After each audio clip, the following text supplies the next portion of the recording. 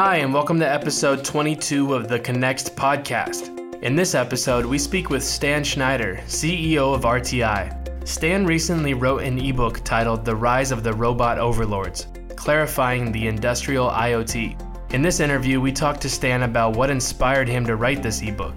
He discusses the state of the Industrial IoT market and which technologies companies should consider when building their IIoT systems. We hope you enjoy this episode. Hi, everyone. Thanks for tuning in to the Connext podcast. My name is Cameron. I'm the Senior PR Manager at RTI, and today I'll be interviewing Stan Schneider, who is the CEO of RTI. Stan, since this is your first appearance on the Connext podcast, why don't you introduce yourself and give us a short bio? Hi, I'm Stan Schneider. I'm the CEO of RTI. I don't know what I do here, but I definitely have fun doing it. A short bio. I was born a very young child. I grew up and got to be an older child. Now I'm an older child. I did a degree in the University of Michigan, and my first real technical job was crashing cars, so I got to see firsthand a lot of the carnage on the freeways. We were actually not crashing real cars with people in it, but it was a test lab for biomechanic impact testing at the University of Michigan. And I was all fired up about saving lots of lives, because back then 45,000 people a year were dying on the highways in the U.S., and I wanted to make that better. And unfortunately, last year, 40,000 died, so it hasn't gotten much better, but now I think we have a real opportunity with autonomy. Long story short, I left that. I ended up at Stanford doing a PhD in aerospace robotics, which now is really autonomous systems, would be called that today.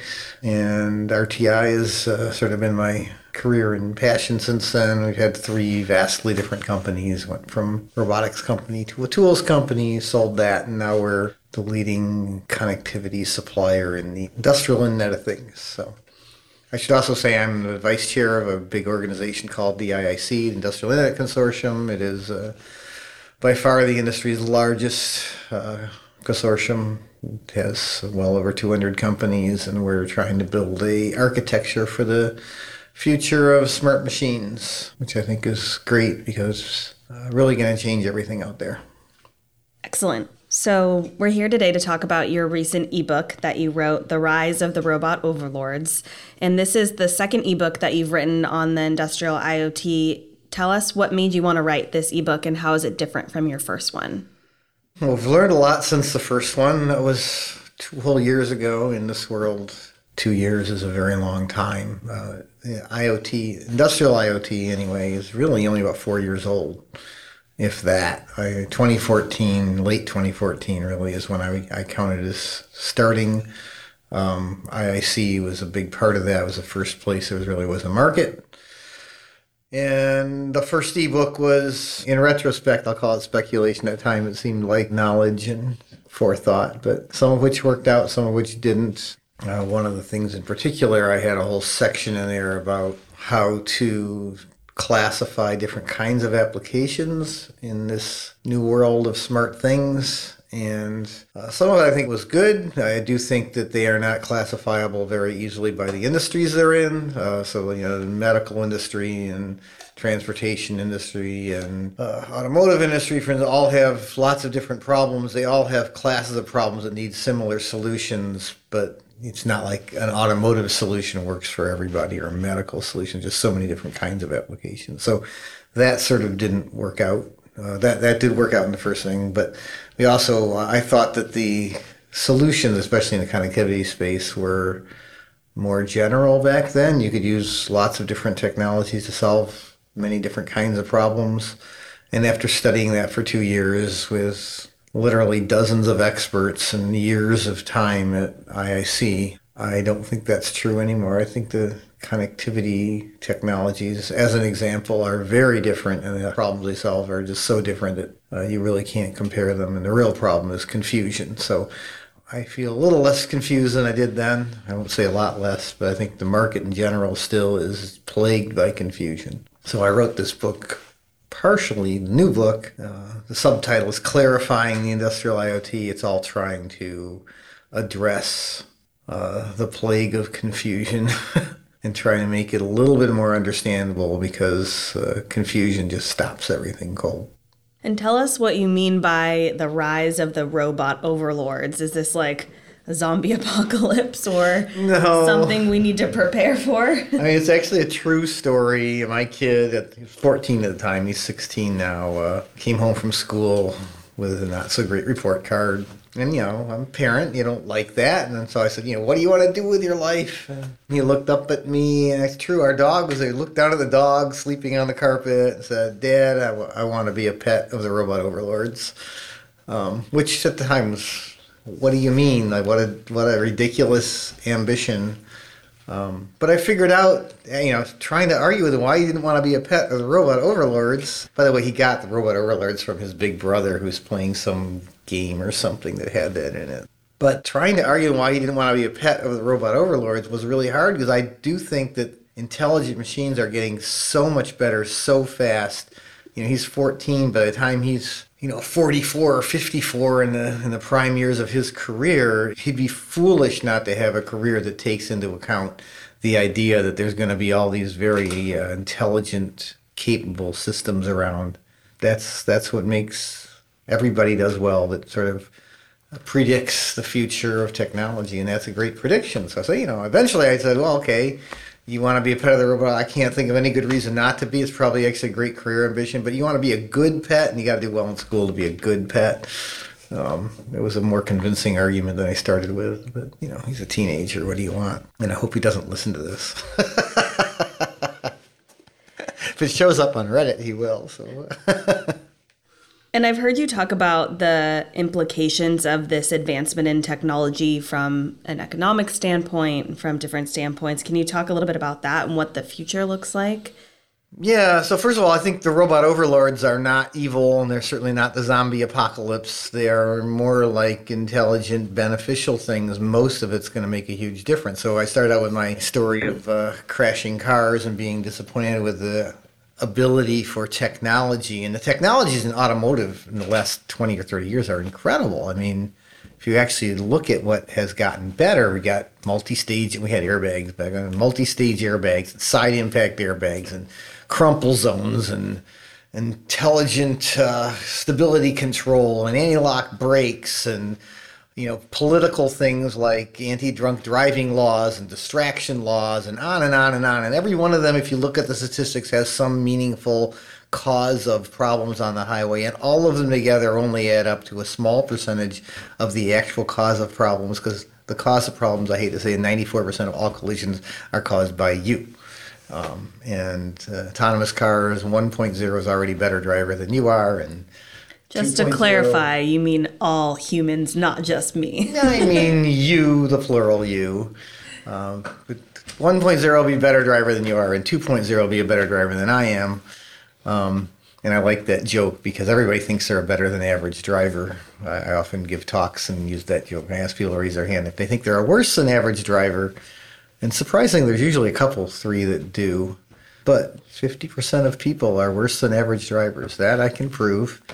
If they're drivers. And if you have a ticket in the last 20 years, you're a worse than average driver. I think that's a statistic I can't back up, but it's something like that. Most drivers don't have a ticket. Half or something don't have a ticket in the last 20 years. So, but it needs to be fixed. That is going to get better. And you think, well, okay, that's autonomous drive is going to get rid of a lot of the collisions. I do believe that's going to happen. But if it's not just that, if you look at medical systems, errors in hospital are hugely problematic. Third leading cause of death in the United States. Everybody knows the renewables are really a great future for the power grid, but they just aren't manageable. They change too fast for today's stupid system. So you've heard of the smart grid. We don't have the smart grid. What we have is the stupid grid. And the stupid grid can't deal with renewables. They change their output too fast. They're what's called dirty power. So you can't really have that much of it and really expect the grid to be reliable anymore. But, smart, intelligent things, the robot overlords, can make all of those things better and many, many other things. If you actually look at what RTI does, almost all of our applications are taking some kind of intelligence to make it smarter, connecting it to physics, speed, sensors, and actuators and things in that you might call a robot, if you want to call it. Some of them are obvious robots, like a medical robot, but some of them might not be quite so obvious robots, like an automatic grid balancing algorithm that can turn on and off gates in a hydropower dam and thereby balance the grid faster than people could do it, or groups of people could do it. That really also is a robot. It doesn't look like a robot. It looks like this big, massive concrete structure, but it is autonomously able to do things with intelligence that wouldn't be easy to do for people to do. And that kind of technology can make so many things better. It's hard to list them. It's just on and on and on in transportation and medical and drilling for oil and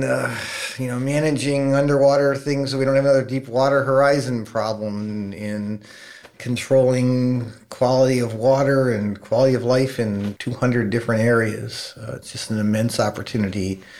It's great to be part of that. So that's the Robot Overlords. If I can keep going, you also asked about the impact on employment. Everybody's worried. Actually, I got to get a hold of this presentation. I saw a great presentation with a list of all the things that were going to put everybody out of work. One of them I remember was it had a picture of an elevator with an operator in it, and a quote from somebody's 1890 or something. It said, "You'd be crazy to get into an elevator without an operator in it, and when they have automated elevators, it's going to put thousands and thousands of people out of work." And automobile was supposed to put everybody out of work, and computers are going to put everybody out of work. Every technology that comes along is going to put everybody to work. And it's actually been true. If you look at, what computers have done, just like put a lot of travel agents. You go to an airport, there used to be all these people checking people in. Now they're just kiosks. There's not very many people in the horse industry anymore. It's been wiped out. But that doesn't mean everybody's out of work. They're just doing something else. But what are they going to do is a completely unanswerable question. Even if I knew, I couldn't explain it to you any more than you could explain to me when I was in high school what a back-end service engineer does at Facebook. Because there was no network, there was no internet, there was no social media. You could never explain that, right? It's just something that you have to see how it goes. I don't think humans are in any immediate danger of being obsolete. I know a lot of other people like Bill Gates and Elon Musk are saying artificial intelligence put everybody out of work. I think that's way out there. Far enough out that maybe your kids' kids should worry about it, but probably not. And if we're really out of work and we have Robot Overlords, we can be pets. It's not so bad. My dog's pretty happy. And let's talk more about autonomous vehicles, or car bots, as you call them. How'd you come up with that name, by the way? Honestly, it drove me nuts. So autonomous vehicles is just too many syllables. You know me, I hate extra syllables. I think, there are times when you have to put commas into things, but the AP style guide says not to. But syllables always cause things to be harder to understand. So autonomous vehicle is okay with, it's a long mouthful to say. Self-driving cars is horrible. That's just like, horseless carriage. As soon as the technology proves itself at all, who's going to call a car today a horseless carriage? And I actually sat down and said, I need something short. Can't be more than 2 syllables. And I took all the syllables, and I was just trying to procrastinate one day. I wrote down all the combinations. Carbot came out. I said, okay, I'll call it Carbots. I've been trying to push that ever since, not necessarily successfully. I hear a lot of car companies calling it, just robots, or robot cars, but. And I know you talk about them a lot in the eBook. You have that whole section on car bots or autonomous vehicles as an example of this type of technology. Why did you choose to feature autonomous vehicles as the main application there, and what are the highlights people should take away from that section? 3 reasons. First of all, everybody understands how a car works and what it has to do. It's just not true for the power grid or a ventilator, respirator system in a hospital. So everybody sort of understands what the problem is. Everybody understands intuitively how hard that problem is and why you're really going to do it autonomously, what the challenge is. Everybody understands why it's valuable, right? It's pretty easy to do. And it's a hot market and lots of interest and tons of money flowing into it, and on the cusp of being really valuable. I think you're going to see really usable car bots out there really soon. A year, 2 years. They'll be expensive. They'll be robo-taxis, not something you can buy, but they'll be out there in volume not long at all from now. And flying ones aren't far behind. Simpler, less intelligent ones that can do what's called level 3 autonomy, which is on the freeway, like what Tesla has, only a little more autonomous, will also be out there. You can buy those. They'll be probably cheap enough to buy. Already out there in a lot of ways. Right. So let's get into what I would call the meat of your ebook, where you talk about the guide to IoT connectivity. You talked about it a little bit at the beginning. And it feels like every day we hear of a new technology that's connecting different devices and systems in the IoT and industrial IoT. So how do you approach this topic to help companies find the right solution? Can you go through what you cover in the ebook in that section? Well, first of all, I think the IoT is just humongously big. It's the future of all technology, really. So you can't talk about it as a single thing. I think there's really 3 categories of applications. I call them spheres of applications in the book. I mean, they're whole universes of applications. They really don't have a lot to do with each other today.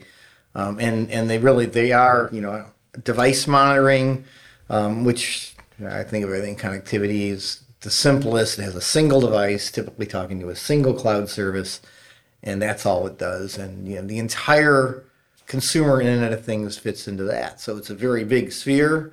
So Nest thermostats and Ring doorbells and smart locks for your house and Fitbits and everything you could go buy in a store that has intelligence in it that people call the Internet of Things. They're all really single devices talking to a single cloud service. For the simple reason that you don't have a lot of reasons for the devices to talk to each other. Your Fitbit doesn't need to open your door so you can get in. Maybe someday that would make sense, but it's just not a driving application. Industrial has those things too. They're usually for things like predictive maintenance, where you got some motor and you don't want it to fail, and you want to predict when it's going to fail so you can send a person there to fix it ahead of time. So it's going to have some kind of vibration sensors or acoustic sensors or heat sensors in it, and that's going to go up to the cloud service, and it's going to analyze that thing and decide, hey, you need to fix that motor in your air conditioner before you take out the entire building's air conditioner for a week. So go replace that. But from my point of view, as RTI's point of view, we aren't that interested in it. It's just not a hard enough connectivity problem. And there's a whole class of technology to do. It's a hard problem, don't get me wrong. There's lots of classes of technology with analytics and connectivity to get to the cloud and cloud IoT platforms. There's over 400 IoT platforms. They're all very different. Some of them live in completely different spaces. So the second class, which is really exciting to a lot of the industrial space because it immediately impacts OpEx without changing OpEx operational expenses, makes things more efficient without changing anything fundamental inside it. And that's like you take a plant or a big oil pipeline, you put sensors all over it, you collect all that data, and you get it up to the cloud, and you run it through some analytics and figure out that, hey, I could be generating more electricity on this plant if I ran these parameters a little differently, or I could make more money from my plant if I ran the curing oven side of it at 3 p.m. when the power is cheaper than if I ran it at 10 a.m. when the power is more expensive. And you can optimize what's going on in the system based on all this data analysis. And typically, all that data flows one way, has a lot of sensors that all are related to each other, not a lot of actuation or control or anything flowing back down. It's mostly just analyzing it and maybe people changing how it works, even changing what time they run the shifts or something. It's we call that analytic optimization because it's a huge class of things too. And the third one, which I think is much more exciting, frankly, is we call it edge autonomy. I'm not a big fan of the word edge, but it does get the idea. It's not about the cloud. It's about lots of different things outside of a data center doing something smart. So autonomous car is an obvious example, but all the things I've been talking about, smart medical systems, smart power systems, being able to do autonomous automatic drilling for oil and thereby not taking the risk of damaging the water table, and doing it more efficiently, going down and checking for problems with the blowout preventer, which is what caused the Deepwater Horizon problem. You can analyze that, figure out this. But all of these things require lots of different pieces, all working together, typically in real time. Real time means fast enough to affect the real world. That we call edge autonomy. That's the really smart systems out there. Over time, these things sort of grow together, I think, but we're early decades of this whole evolution. Smart things are going to be around as long or longer than electricity, still finding new applications for them. We still find new applications for electricity every day, like that iPhone over there, right? That's not that old of a new application, electricity, so it's interesting stuff. And so what's your approach for how companies in those different spheres should select their connectivity solution? So connectivity solutions come in lots of different flavors. The flavors are so different you can't mix them together. You can't take a wine and mix it with a beer and mix it with a 7-Up and expect it to be, well, maybe 7-Up you could. You can't mix these things together and expect something good to come out of them because they're actually quite different. And what we found is the connectivity solutions target applications in vastly different ways, and they're so different I can ask a few really simple questions and very quickly put most applications, by most, 80-90% of applications into one of the spheres, and you're done. It's very quick. And they're questions like, do you know what ICT stands for? Which is an entire industry, communications technology. It's the telecom industry. If you don't know what it stands for, you probably shouldn't be using the architecture that's designed for telecom, right? It's something called 1M to M. Do you know what a work cell is? We're in the DDS space. We have thousands of projects out there. In the last users group meeting, I asked people in the room if they ever heard of a work cell. A couple of them that are on the borders of working with these things I heard of, but 99% or more of DDS applications don't go into factory work cells. OPC UA, people think is similar, but 99% of them are in work cells or something close to work cell. Almost everybody in that world can tell you what a work cell is. A work cell, by the way, is a little factory thing where you're going to put a bunch of stuff together with some conveyor belts and whatever. It's, where you would sit there, if you were a human, just assemble one little part of the thing. It's how all discrete manufacturing is built out of work cells. So it's really, you answer those, just a few questions like that, you can put yourself into, I belong in this galaxy, this big chunk of the world, and then you can figure out if it's really going to work for you. And most applications will work with the current standard. I don't think we have a shortage of standards. We have a shortage of understanding of what they do. And eventually they need to work together. Another thing the ISC did is make them all work together much better, or have a design to have them work together, which we're now implementing. So let's talk about security. I know that's another hot topic in the IoT space, and you also discuss it in your eBook. How do you recommend that companies who are developing industrial IoT systems handle security? My experience is security is not a change driver, and the security people are going to be mad at me for that statement. But if you look at a real system out there, and by what I mean by that is, if you look at a real system out there, it's running today, it's got an architecture, it's got lots of stuff going on in it. If you have to change that architecture to get better security, it's hard to ever make that. You can make that argument to it could be attacked, it could blow up, all these kind of things could happen to it. But because those things hopefully haven't happened and may never until they really do happen, it's not a good enough argument to see that happen. On the other hand, all these other things I've been talking about are very much change drivers. Autonomy in cars, fixing the medical error problems, integrating renewables into the power grid. Those are change drivers, and nobody's going to implement those things without security. So security is very much a change gate. You can't do these new applications without having the security. Everything I talked about has to be secure. And I actually think, despite all of the people worrying that the security connecting things to the internet, opens up all sorts of attack vectors, and now you're online, you can be hacked, but nobody does that without doing a security audit. And it's shocking if you go talk to today's plants and power systems and stuff, they just aren't very sophisticated in security. So the act of getting online forces a thought about security much deeper than they've had in previous decades. And so I actually think security is getting better, not worse. I do think once you choose an architecture, you need to go make sure that architecture is secure. Security should be part of the architecture, not a bolt onto the architecture. I'm a real big fan of data centricity. Data centricity is an incredible technology. Data centricity, databases are data-centric storage. The entire planet runs on databases today. There's not a company or a government or significant application that doesn't have a database in it somewhere, because it allows you to have a data-centric view of the world where you are working with the database, even though there might be like 5,000 other people or application working in the database. You don't care about that. You just see the data.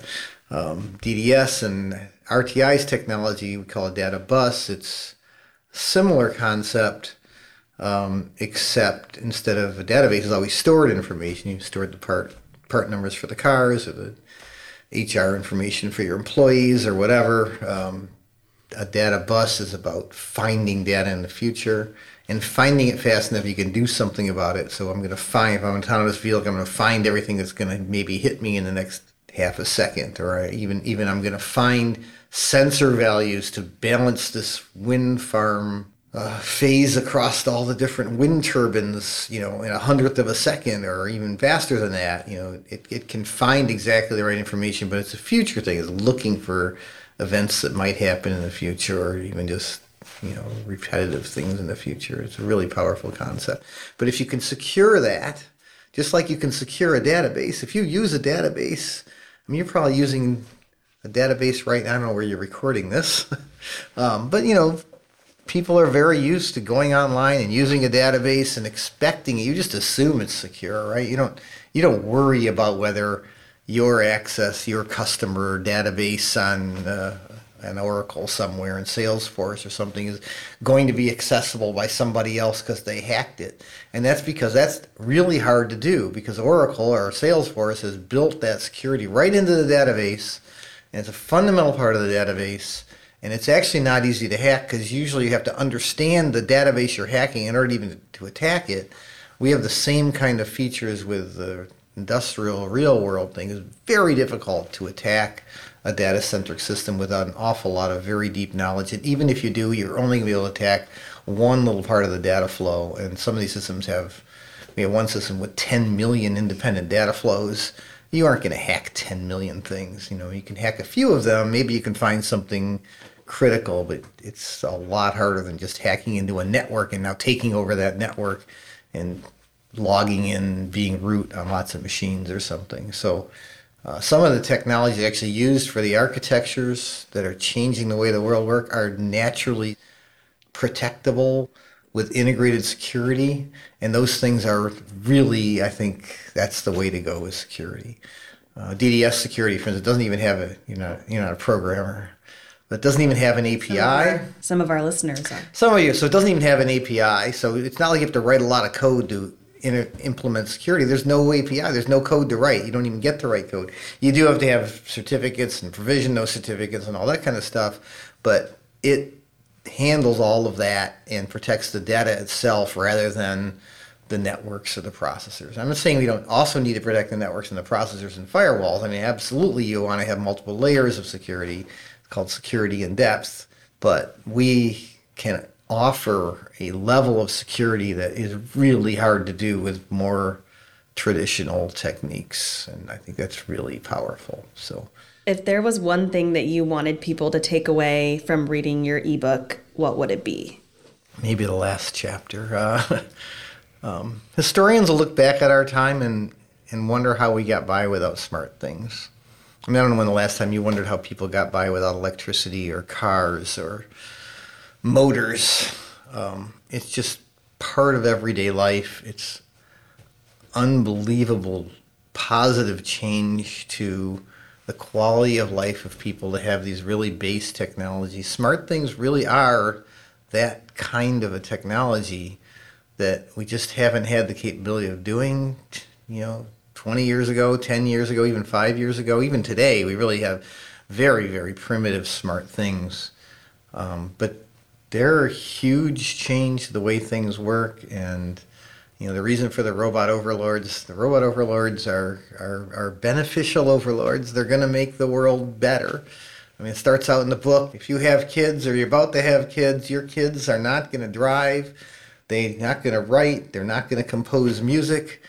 At least they won't have to. Not like I'm very good at composing music anyway, but there's already intelligent systems that are capable of at least challenging most humans' capabilities in those areas. And maybe not the brilliant people, but the few exceptions. All of those things are going to be able to, we'll be able to do those with technologies at levels that are very, very capable. So your kids will live in a world where they won't drive and maybe not have to write or compose music, but they'll be in a world that's safer and healthier and cleaner and much more efficient. And, history shows as technology gets better, quality of life goes up in general. I think we've come a long ways in the last 500 years, and the next 500 years is going to be amazing. Next 5 years is going to be amazing. I can't wait. Okay, last question, Stan. Do you have any plans for a third ebook? My marketing people won't let me stop writing. I love writing, so I'll admit it. Sure, I'll do another ebook. Usually I write a lot of papers. My ebooks are really compendiums, I suppose, of the papers I've written over the last year or so, and it always takes me a lot longer to get it done than I thought. But sure, I need to go out and start finding other things. Lots of stuff to write about out there. It's just an incredible world of new applications. I'd probably write one on all the new kinds of applications we're seeing out there. It's just shocking every day. It's 2020, we're going to have flying robo-taxis. Actually, it's possible, at least in test. Autonomous cars are going to be everywhere. Hyperloops, medical systems that are vastly more efficient robotics that can find things in your body that don't require cutting you open. It's really an amazing moment in history that we live in. There's always more and more stuff going on, but it just seems like there's a lot more going on right now than there was 10 years ago or 20 years ago. It's just a real fascinating instant in time. So I'll find something to write about. Excellent. So I think that's it. Thank you very much for your time, Stan. Thank you. Thanks for listening to this episode of the Connext podcast. Stay tuned for part 2 of our interview with Sonder Mertens, where we continue our discussion on performance and its relation to statistics. Also, look out for a twist at the end of the episode where we turn the tables and interview the host. If you have any questions or suggestions for future interviews, please be sure to reach out to us either on social media or at podcast@rti.com. Thanks, and have a great day.